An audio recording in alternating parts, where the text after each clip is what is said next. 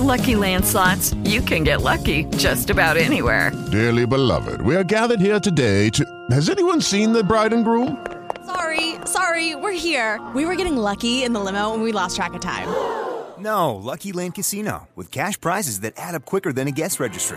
In that case, I pronounce you lucky. Play for free at LuckyLandSlots.com. Daily bonuses are waiting. No purchase necessary. Void where prohibited by law. 18+. Terms and conditions apply. See website for details. Talking about the queue or whatever. Okay.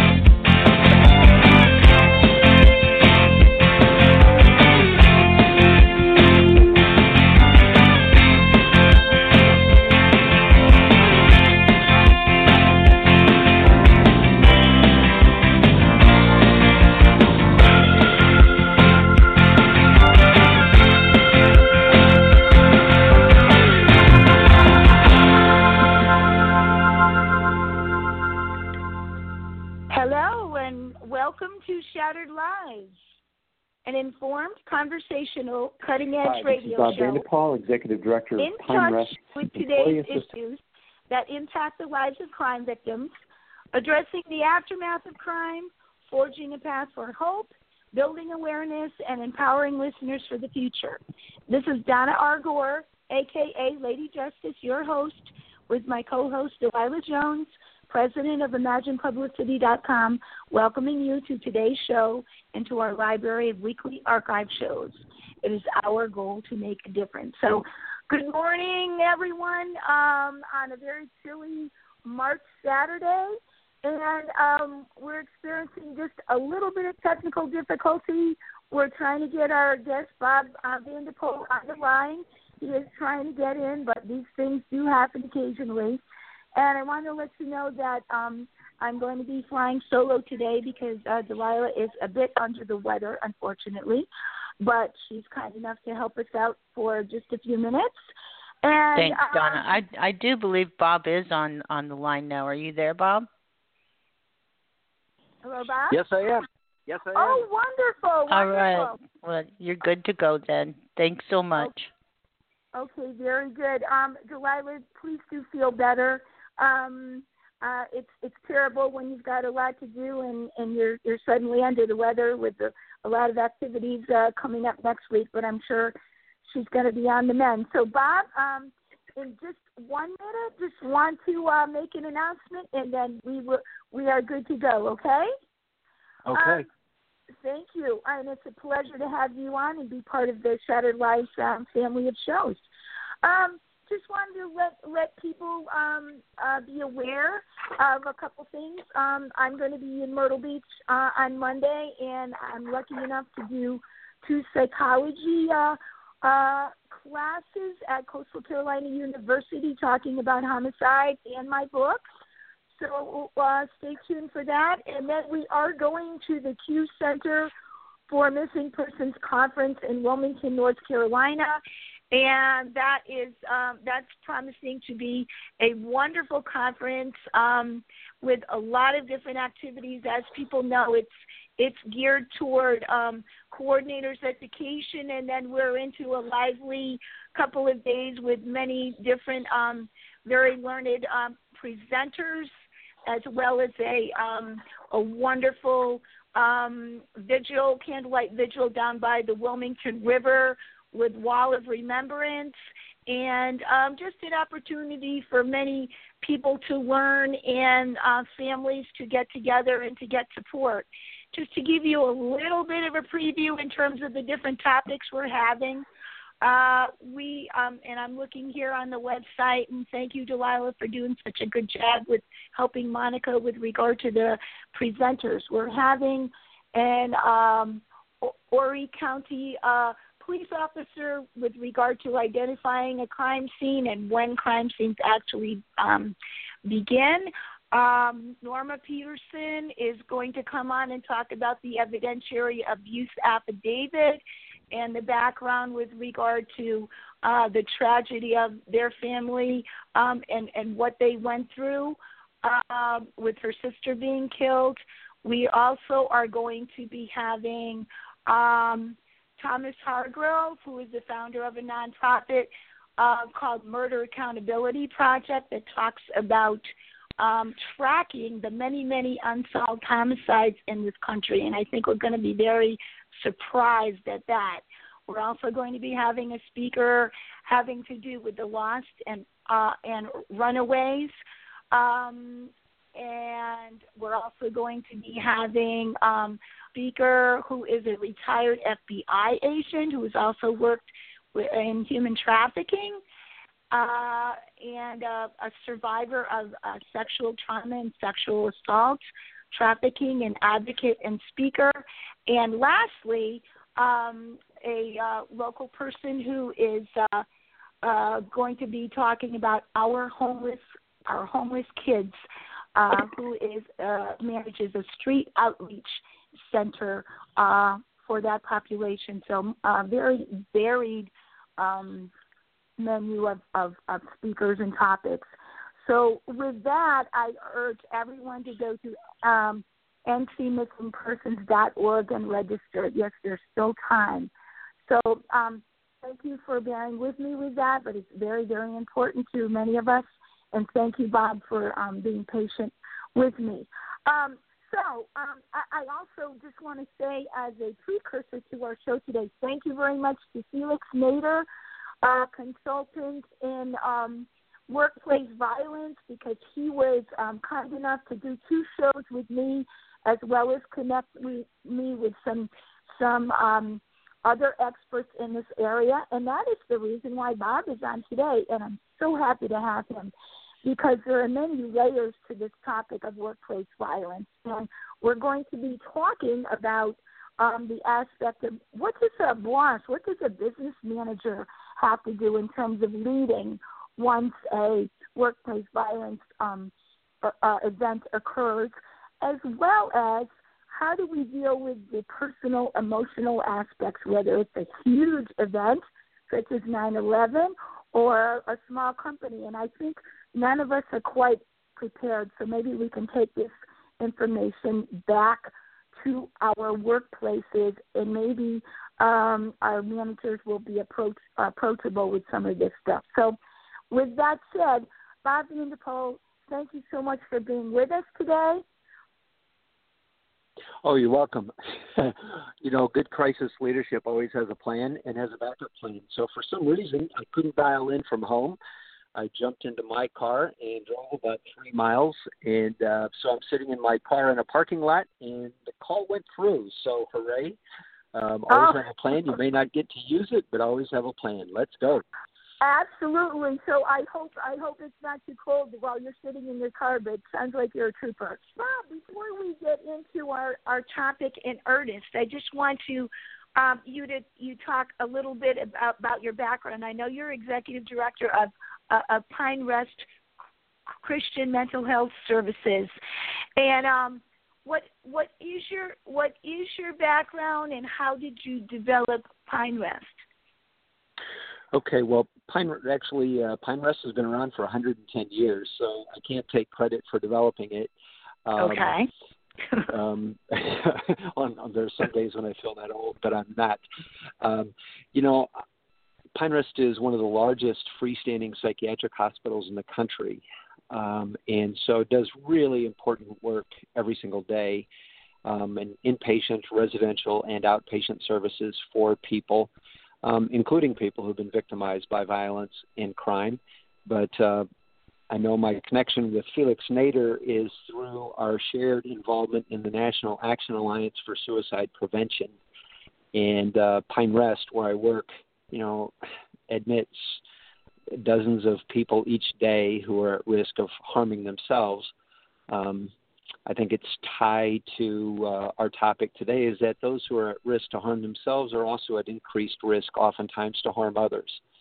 And so often don't you hear about it being a homicide-suicide, or it being an act of terrorism in which somebody was willing to die in order to make a statement.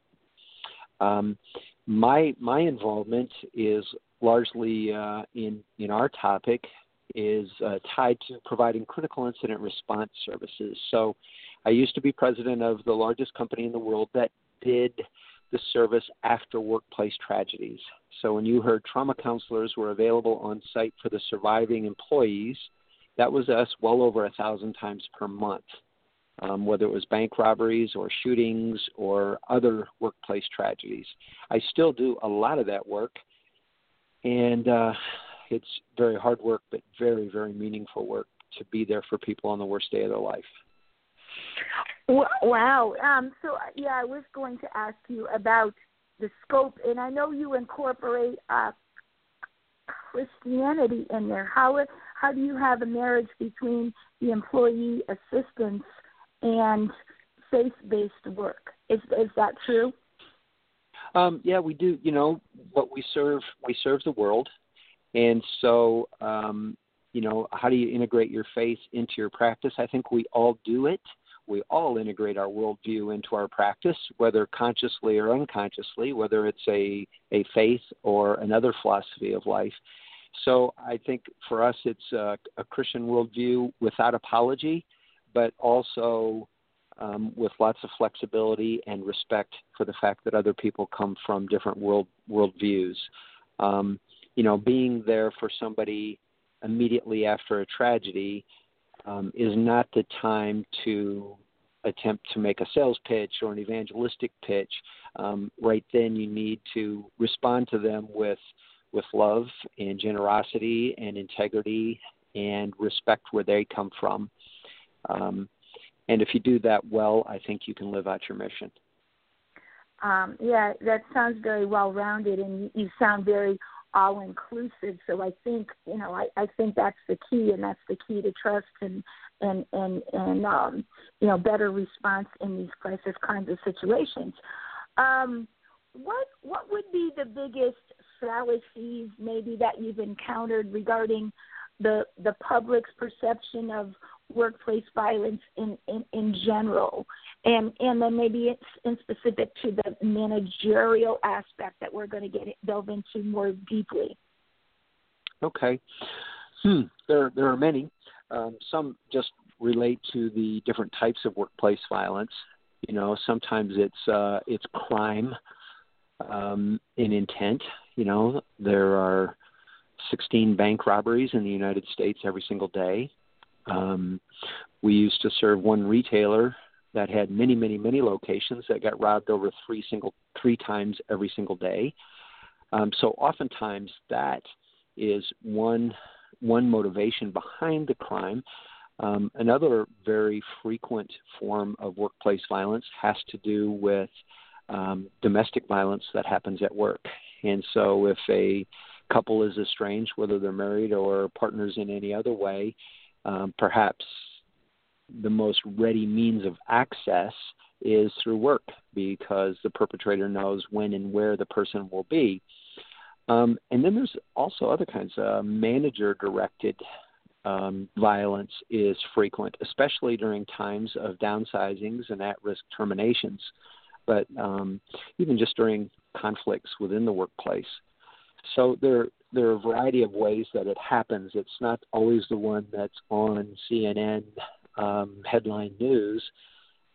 There are large-scale events and small ones. I think one of the fallacies that managers often have, first is it can't happen here. We all kind of operate with that bubble of denial. And the second is, okay, we need to focus on infrastructure issues. So we need to focus on IT and trucking and power and water and all of those kind of things, instead of focusing on, you have to take care of your people. The human element. You have to take care of your people. It doesn't matter if everything else is working. If your people are crying, yelling, giggling, million-mile stare, absent, fragmenting, you have to take care of people. Yeah, that's very hard. I'll use myself as an example. For the last 17 years, I've worked for state government, and that can be a very structured environment. So I'm wondering, down the line, I wanted to say, well, maybe I could take some of these things and approach our, immediate manager under our umbrella agency that I work for. And to me, it's just not possible, because state government, as is federal, is so bureaucratic. Is it easier to make changes where you see changes are needed with respect to middle management or whoever when it comes to like smaller companies in the private sector versus governmental agencies? I think so. So often everybody believes it's not going to happen here until it does. And then there tends to be a small window of opportunity where it's front and center for everybody, and they focus on it like crazy. And then you need some champions who carry it forward over time. But I think so. I think small organizations are more likely to have stronger personal relationships between the tiers of management and, to be focused upon the people side, the human side to a greater degree. Mm-hmm. But one of the dangers is that if you're a small organization, it's even easier to assume it's not going to happen here. Just because I'm one little blip on the screen, why would it happen here? But it does. Right, maybe easier I can think of many examples in my own home state here where, people have infiltrated because there's not as many procedures, someone going in. I can think of one workplace violence at a beer distributor where the guy was let back in to pick up his lunch bag. And then that's when he did the deed and shot all these people. So, those sort of small companies where they don't have as many procedures, I mean, that probably enters into it too. Is that correct? Yes, that's true. Larger organizations are more likely to have professional security and security procedures. You have badge-in procedures right. before you get in anywhere, whereas if it's a mom and pop or a mid-sized company, there's people operate out of more of a sense of trust, or why would we be the target? And so there's not a hardening of the target like happens in larger organizations. So both can be vulnerable for different reasons. Yeah, it sounds like it. When you have are assigned to a new incident, shall we say, I'm just wondering initially, at what point does the manager, the manager on site, when does their responsibility occur in terms of when they need to implement their action plan? Is it when the employees are all safeguarded, or when the crime scene is secured, or when the emergency management people are done, or when is it? I know you probably, you can explain better than I'm trying to ask it. I'm sorry. When you come in, can you kind of paint the scenario, and then you would train the immediate managers about what to do? Yeah. Ideally this all happened before the incident occurred. And, right. Okay. Some protocols were established first and foremost to prevent this from occurring, but even when it does occur. So hopefully there's a pre-existent relationship between the leadership of the organization and either their employee assistance program or a crisis response organization, so that they know how to move forward.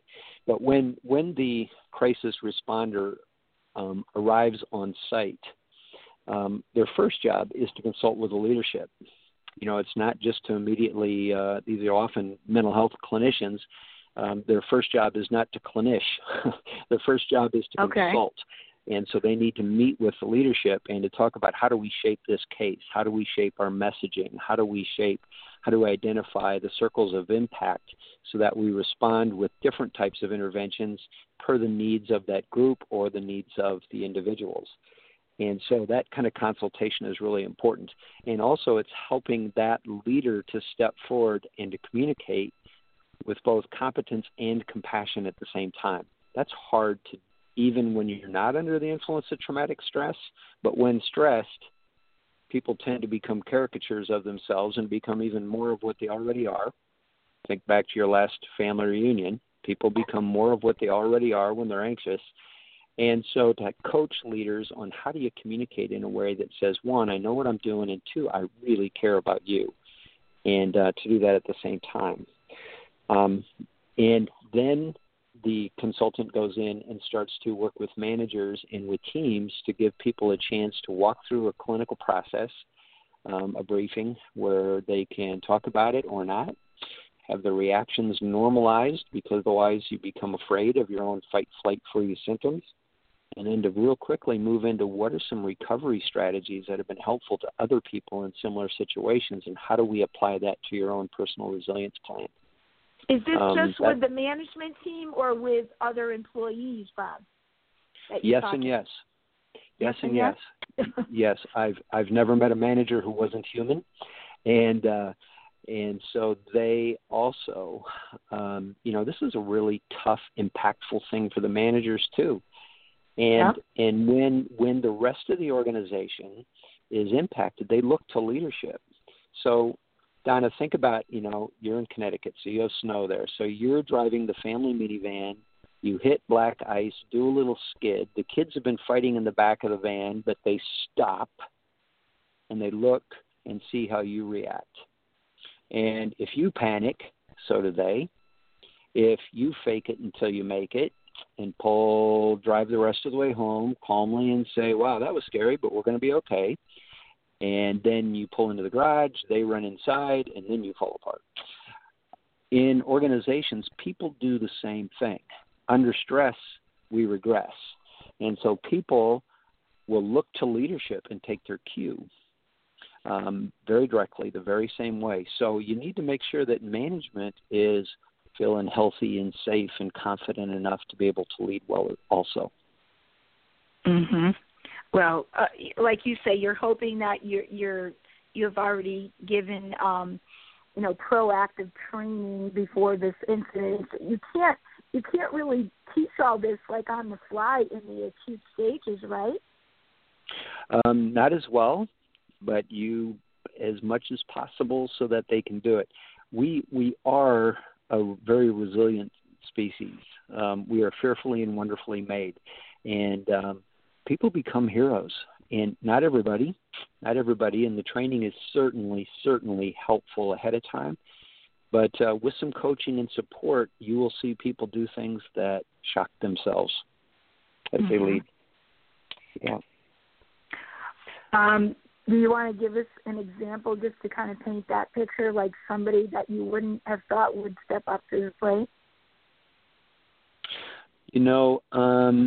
Preserving confidentiality carefully. Okay. In general. Yep, I sure can. Give a general example. Yep, there was a very large-scale event that occurred that we all followed and were horrified by. And there was an organization that was deeply involved and had hundreds of employees engaged as volunteers in supporting a major initiative. And something horrific happened. And the leader was new, and the leader was brilliant, but not necessarily a people person. And the leader himself was impacted by the event. And that leader now needed to address his organization and needed to do so in a way that was both competent and compassionate. His natural tendency was to be extremely competent. And even though he cared about people, under the impact of traumatic stress, his initial reaction was to stand rigidly with a strident voice and to talk about protocols and spreadsheets. And so it was very important to come alongside that person and say, I know you care about people, but you're not communicating it. People are going to look at you and say, yep, he knows his stuff, but he's a jerk. I'm not following him. I don't trust him. And so fortunately, that person was very coachable and open to feedback and was able to communicate what really was in his heart rather than what was going to come out of an impacted self. And he did a great job. And I think it really helped people recover. You can actually just pull somebody aside and give them, some inspiring, you can coach them with some encouragement, and they can find it within themselves, even though they might be kind of a buttoned-down academic kind of a person, they will rise to the occasion. Well, some will. Some will. You can have the other side too, Donnie. You can have somebody who, by nature, is more compassionate, but they're in leadership, and now the impact of the stress makes them a caricature of themselves, and they blubber. And whereas it's okay to share that you're impacted as well and to present a feeling person, those following that leader would look and say, wow, nice that he or she cares, but how do you follow a puddle? And when people are afraid, they need both competence and compassion, not either or. So both can be bolstered and some don't. The biggest mistake that leaders make is that I see is to deny, minimize, make excuses, project blame, become invisible. Nothing diminishes trust more than you just had a tragedy happen. You're feeling immensely threatened, and those in leadership duck it. That's one of the biggest mistakes I see leaders make. Mm-hmm. Well, don't they? I mean, in people that I can think of, just in general, because I've worked in a lot of different places, perhaps that leader feels as if this happened and it's going to come down on me because I'm responsible and I don't want that. I don't need that. So therefore, even if they had no control over the situation and had whatever safeguards they use, but I'm the person at the top and this is coming down on me and they want to avoid that at all costs. So is that common? It very, very much is. Very much is. Taking it too personally, and that's a risk we all run. We tend to derive a lot of our identity from the organizations we serve, especially if we lead them. And so we don't want to accept it. But, man, I have seen when you talk about tragedies leading to additional tragedies, I've seen that happen more in situations where leaders don't acknowledge what really happened. And that doesn't mean that they acknowledge that it was their fault if it wasn't. It means being truthful and saying, I acknowledge. In fact, a communication process that I recommend, and this was something that we developed at my former company, that we've trained a lot of leaders in. I just want to walk you through it quickly if I can. Sure. And it's ACT. Yeah. And the first part is acknowledge. And so if I'm a business leader, and if this is a stand-up speech to hundreds, if this is a sit-down interactive meeting with my work team of 10, or if this is one of those awkward conversations in the hallway or the men's or ladies' room, this process works. So let's pretend that you're the leader of an organization and one of your staff members was murdered at home in a domestic violence situation, okay? Tragic situation, okay? It's really important for that leader, first and foremost, to acknowledge and to use the real words, not to duck it in any way, but to be able to say, team, I am so sorry. This is a tragic day in the life of Smith & Jones Industries. Yesterday, our coworker, Sharon Johnson, was murdered by her husband. Sharon died. I am so sorry. So right there, I acknowledge I demonstrated strength because I used Sharon's name. I used murdered. I used the word death. We An tend to I duck statement all of those. too, right? I did. Is that important? I owned it. Yes, it is. It is. Right. And then I want to acknowledge in a way that acknowledges the impact on people without having to make them all the same. And so I'm going to say something. I am so sorry for how this impacts you. Some of you I know were very close to Sharon, and you were friends outside of work and did things socially.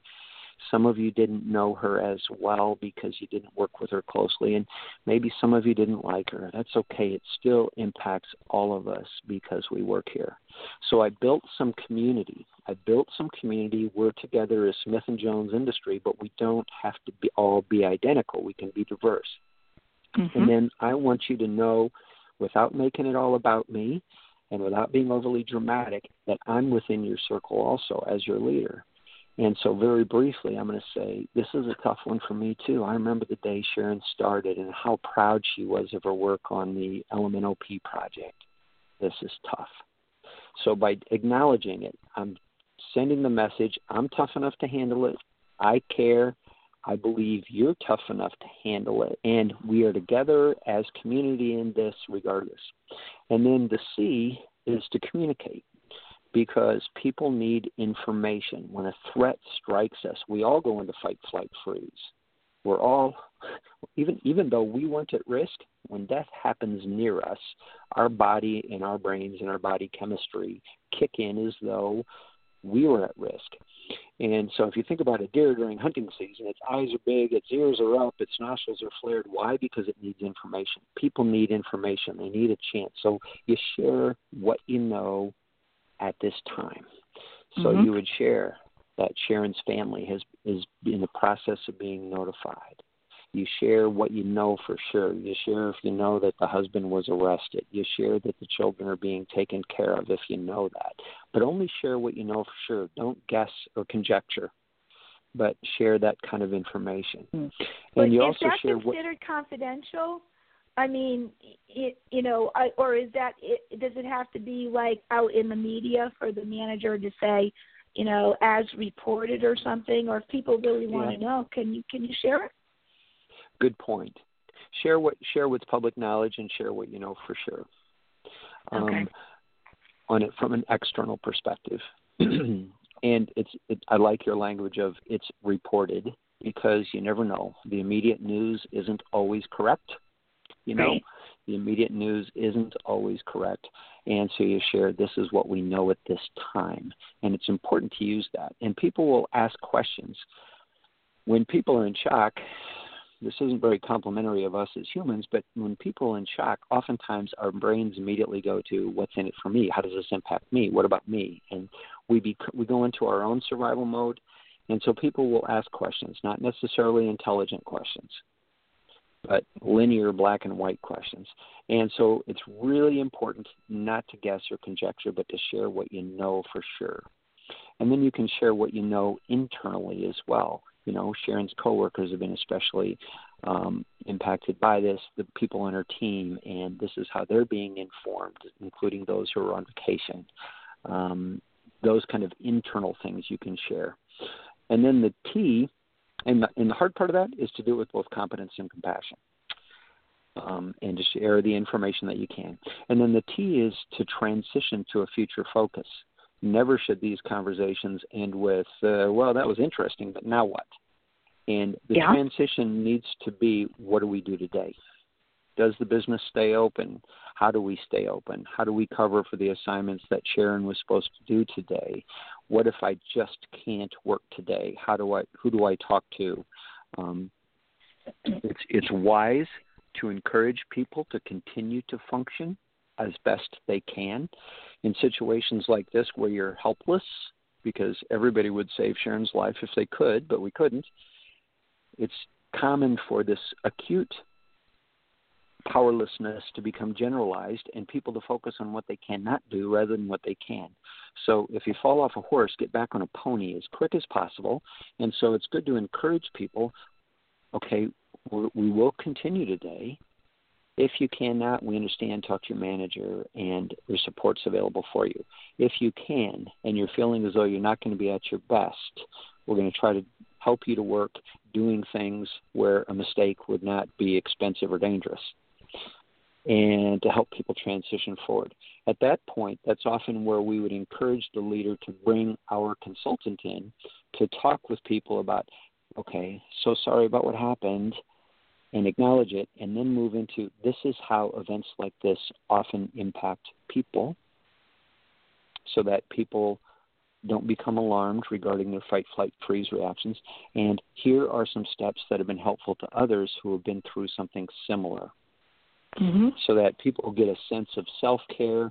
And here's how teams have helped themselves through situations like this. This is how you have each other's back today.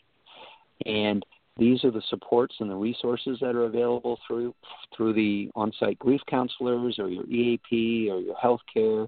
And then also just doing some assessment about, is there anybody here who's really vulnerable for self-harm or other harm, and doing that kind of assessing and knowing how to manage that as well. Wow, that's really good and really practical. How long does this ACT process? I mean, is something that they do like once a day in the acute phases and constantly be reassessing the situation and honing it and refining it?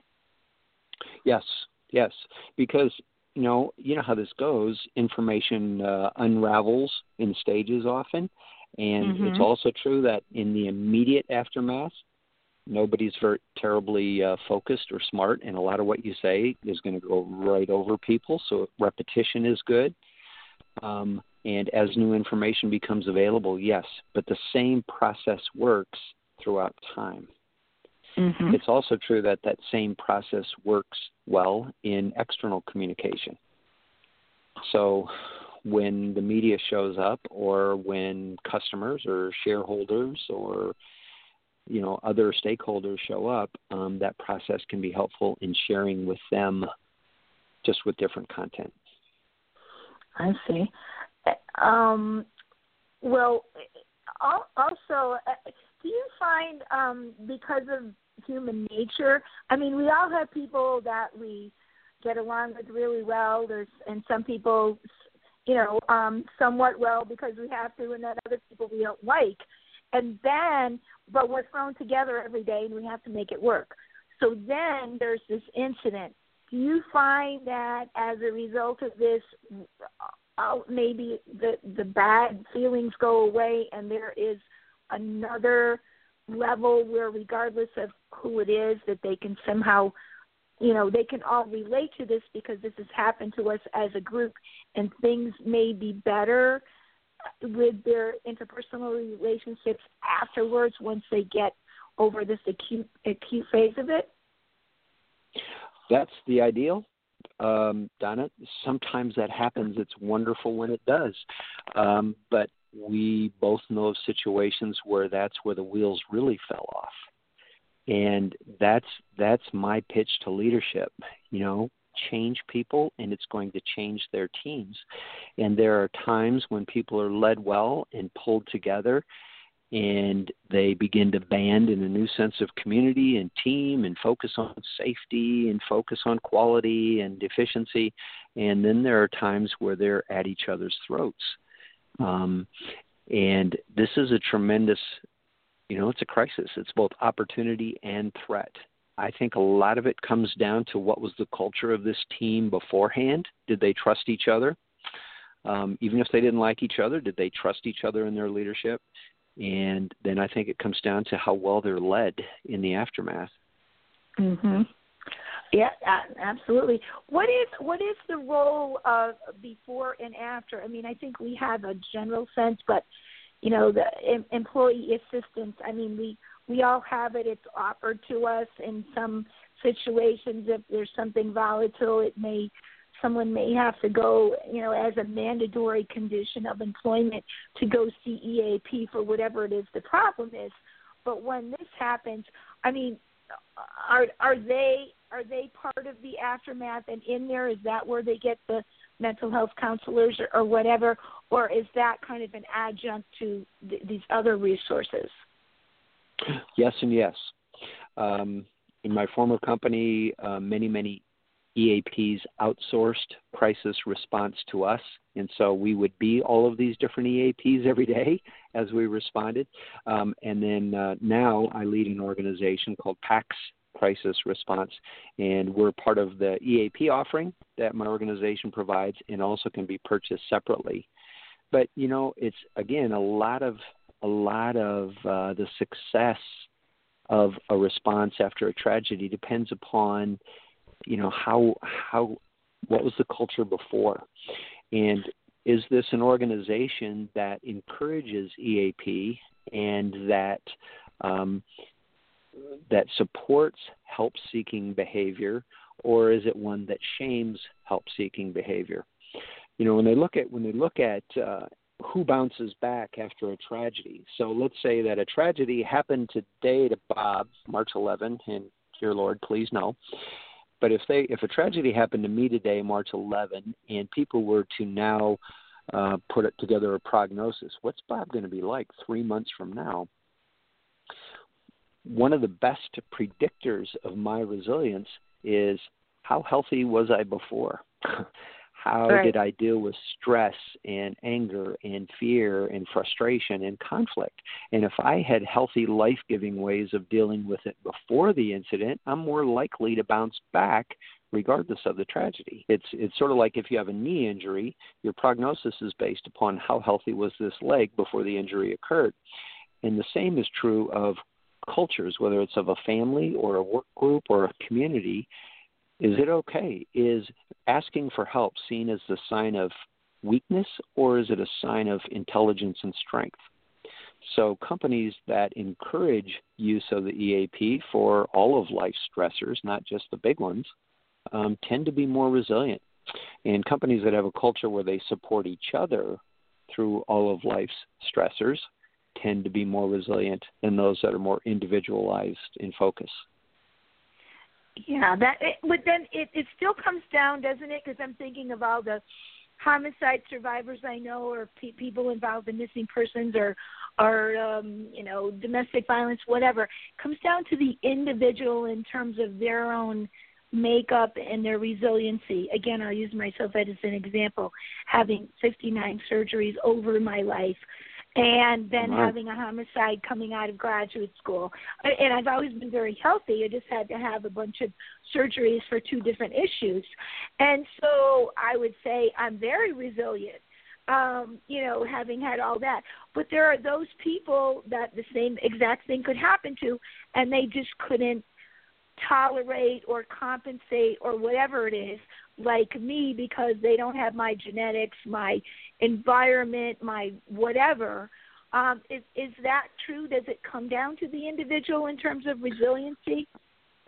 There's a lot of research about who bounces back and who doesn't.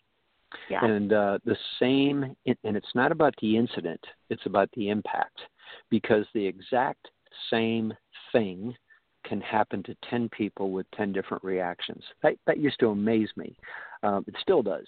I go out to a team that's just been robbed at a bank, and I'll have one person curling in fetal position, one person crying, one giggling, one yelling at everybody, and one who wants to go to the mall. So wow. The research, and then if you come back 2 days later, everybody's playing a different role, But it's about the impact. And so they've researched who's going to remain stuck as a victim, who is going to constantly be looking back at that event and defining themselves by it, kind of like driving through life looking through the rearview mirror in park, and who's going to be a survivor. And, Donna, it sounds like you're a survivor, not a victim. And doesn't it sound different when somebody says, I'm a survivor of all those surgeries, I'm a survivor of a homicide, I'm a survivor of cancer, I'm a survivor of Afghanistan, I'm a survivor. But then you can become a thriver, Bob. A thriver. Victim, survivor, thriver. I have a special blog that I wrote about. So you can thrive, and do positive things in the aftermath as a result of those things. And I think that's what I have achieved. And I don't know how unusual that is, but I would much rather have my dad back here with me, but it didn't happen, or I wish I didn't have to go through all of that as mostly a child, but I had to. So, but you take what has happened to you. And I've learned over the course of these several years, especially with the things I'm involved with now, that you can make something really good out of something really bad. Yes, you can. And thank God for you. It's called post-traumatic growth. And when they look at the people who move on and who bounce back and especially get better, there are three things that they find that differentiate them. And one of them is what I already talked about, which was the pre-existent presence of healthy coping skills. So do you do what grandma taught you? Do you pray? Do you exercise? Do you eat healthy? Do you get some sleep? Do you talk to nice people? Do you have good stress management, or do you run straight to Jack Daniels and Jerry Springer? And the second, the second is they find that me, it's all about me, lots of drama about me, people are not resilient, because you come to the end of self really quick. They find that people who believe in and are committed to a cause greater than themselves are more likely to bounce back. So mission-driven people, and that can be their faith. It can be, I'm going to keep kids safe. It can be my profession. It can be providing for my family. It can be patriotism. It can be your faith integrated within all those things. But when life is hitting you full force in the face, you need to rise above it and say, why am I doing it? What's the why behind my what? Don't focus on what. Focus on the why behind your what. And then the third character, so that's important. So mission-driven, pre-existent, healthy coping strategies. And then the other one is they find that loners tend not to be as resilient as people that have social support. And that doesn't mean you have to be a party animal and have a million friends on Facebook. It just means you have some people that care about you, that care about you enough to give you attaboys and attagirls, as well as to risk ticking you off and give you feedback, even if it's not comfortable. And we are created as social people, and we do best when we're part of a pack. And it's like Rudyard Kipling said, the strength of the pack is the wolf, and the strength of the wolf gives the pack. So resilient people make up resilient organizations and companies and families, and we also draw a lot of strength from our pack that makes us more resilient. Absolutely, and I think just I've had to make surrogate families out of for me, the different organizations that I am affiliated with. I'm a single professional, don't have kids, don't have a partner.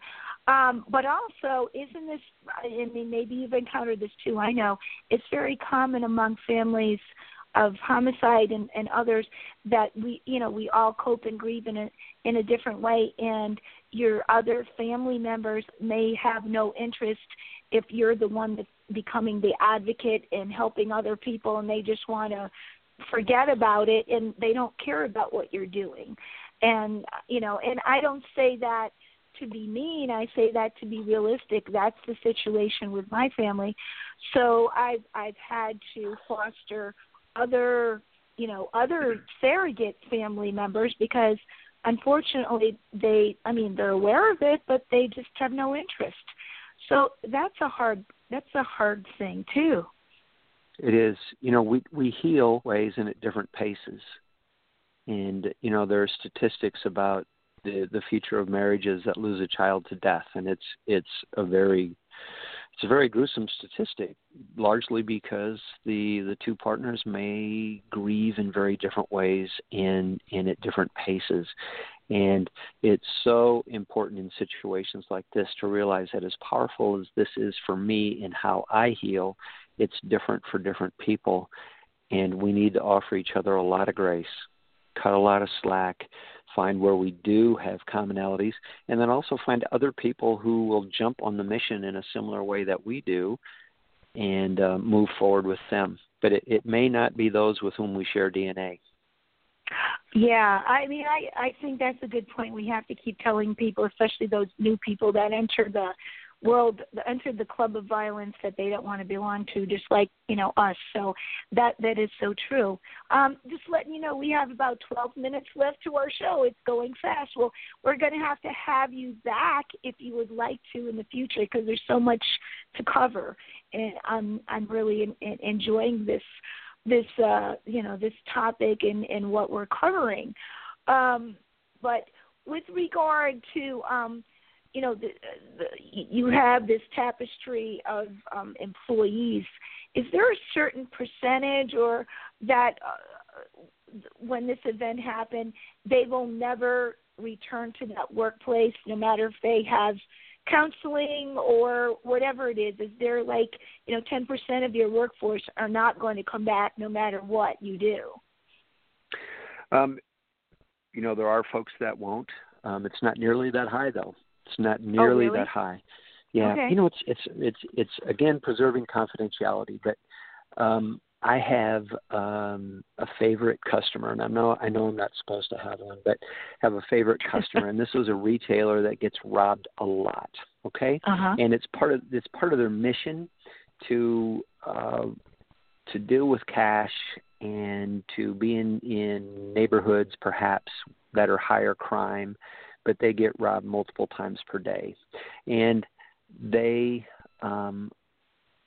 when they approached us about supporting them in this, they said, our folks are minimum wage. And right. When they get robbed, right now, almost half of them can't come back to work.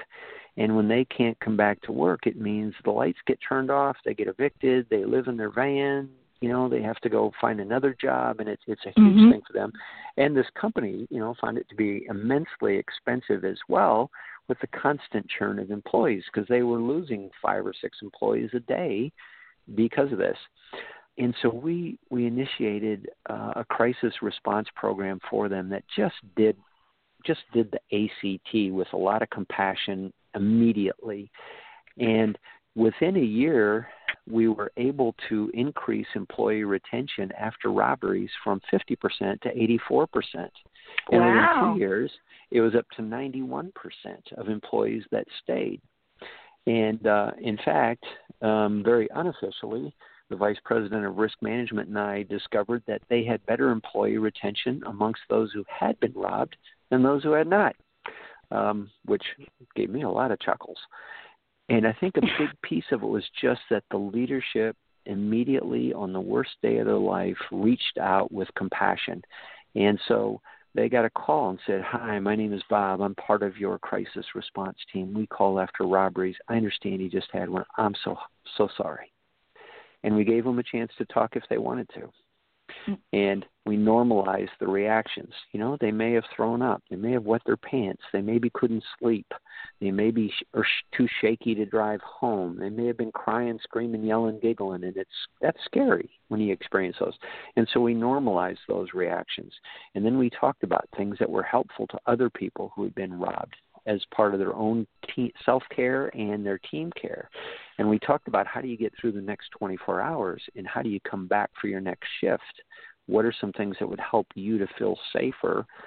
And it was amazing, the reaction, the incredible change in those who could come back to work. Well, is that just a phone call or a personal visit, or you if they need more, you call them back or whatever? It was both. We had certain red flags where we had somebody on site, but this was a retailer that usually would have 2 people in the store, and so it didn't work.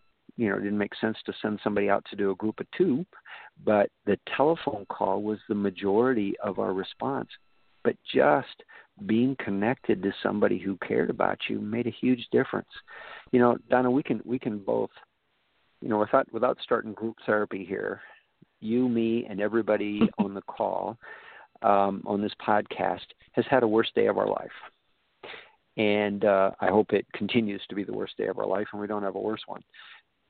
But we will remember somebody who reached out and with competence and compassion was there for us.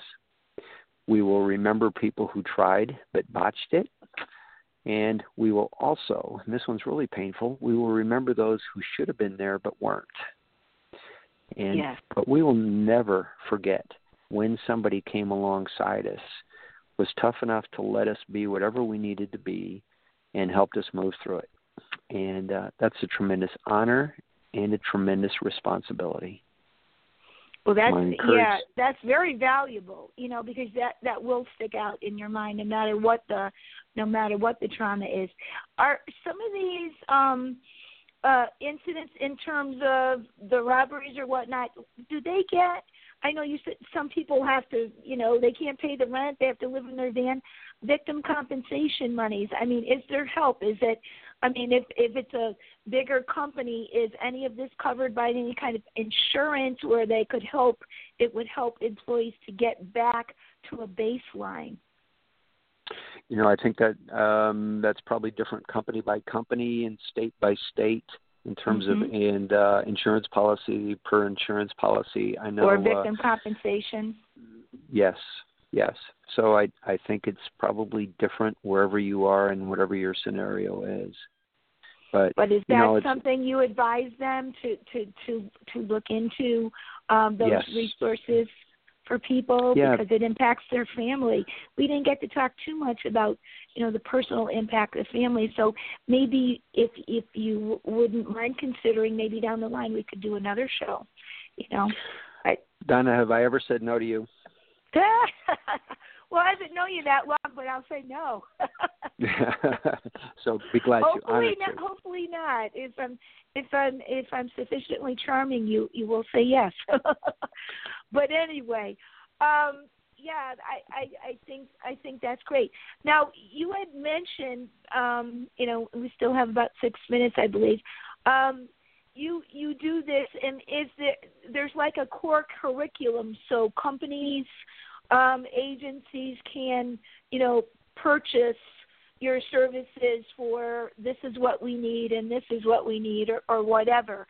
And how does somebody go through that process? And can you give us some contact information? If people are listening to this, because it's going to be on the archives forever, and I will repeat it, how can they get help from your company or company like you, or if you can refer to other people in other regions? Because I didn't think we said you're in the Detroit, Michigan area, correct? The other side of the state, Grand Rapids, Michigan. Grand Rapids. The west side. Yep. Okay, but how large an area do you cover in terms of helping people? Nationwide. Nationwide. Okay. In terms of crisis response and consultation and training. And sometimes that's on site. I do have a network across the nation of people on site. And nowadays with technology, we do a fair amount of it also through video live feed as well as telephonically in terms of training, consultation, and that kind of support. You can reach me at 616-258-7548. And my email address, sorry, I have a Dutch last name. It's hard to spell, but B-O-B dot V as in Victor, A, N as in Nancy, D as in David, E, P as in Paul, O-L, at Pinerest, Pinerest, .org. Yeah, well, that's great information to have, and I'll be sure to put it up in our post again. And just wondering, I like to ask a lot of our guests with regard to our audience, which is pretty varied. What message would you like to convey in terms of what to take away from this? What is the most important thing to remember, especially if they want to use some of this information for their own good? I think the biggest thing, and you prompted this, was always focus on the human factor. Violence and crime break all the rules. It's breaks all the rules. It's everything that our grandmothers taught us from the time we were toddlers not to do, in terms of how to share, how to resolve conflicts.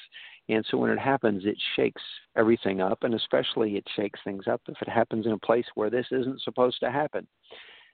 And you need to provide that strength and stability for people while they have a chance to recover. They need to be healthy, safe, trust those in leadership, and be rewarded for sticking around. Well, that's a tall order for sure. Tell us a little bit more about the coalition that you're in with Felix, and I believe we're going to have Sally Carson on in April, who sounds like a really proactive, a really neat person to have on. Can you just speak to that a little bit? Yeah, we're part of the National Action Alliance for Suicide Prevention, and this is a very large organization based out of D.C., and our specific task, we're part of the Workplace Task Force, and recognizing the fact that the workplace could be a resource very leverageable to prevent suicide. And so we're doing a lot of training in different industries for how managers can assess a little bit, see what the red flags are, inquire, and then refer should they have employees that are at risk for self-harm. We're working especially in the construction industry these days, since the CDC's study came out and found construction to be the second highest of all industries for workplace suicide. So we're hosting summits and writing articles and doing a lot of training. Really? Oh, that's very interesting fact to hear. I wasn't aware, so I will be very interested to hear our other guests, and I'm putting you on the list as a repeat guest if you would so desire. So thank you so much, Bob. We're going to have to close out this edition for today, and I wish you a very good weekend, and please do keep in touch with us. Okay. Thank you, Donna. Thank you, Bob, and thank you all my listening audience, and we'll see you on the next edition of Shattered Lives Radio. Have a safe and good weekend, and hopefully see you at the Q conference. Bye-bye. With Lucky Land Slots, you can get lucky just about anywhere. Dearly beloved, we are gathered here today to... Has anyone seen the bride and groom? Sorry, we're here. We were getting lucky in the limo and we lost track of time. No, Lucky Land Casino, with cash prizes that add up quicker than a guest registry. In that case, I pronounce you lucky. Play for free at LuckyLandSlots.com. Daily bonuses are waiting. No purchase necessary. Void where prohibited by law. 18+. Terms and conditions apply. See website for details. O'Reilly. You need parts? O'Reilly Auto Parts has parts. Need them fast? We've got fast. No matter what you need, we have thousands of professional parts people doing their part to make sure you have it. Product availability. Just one part that makes O'Reilly stand apart. The professional parts people. O'Reilly.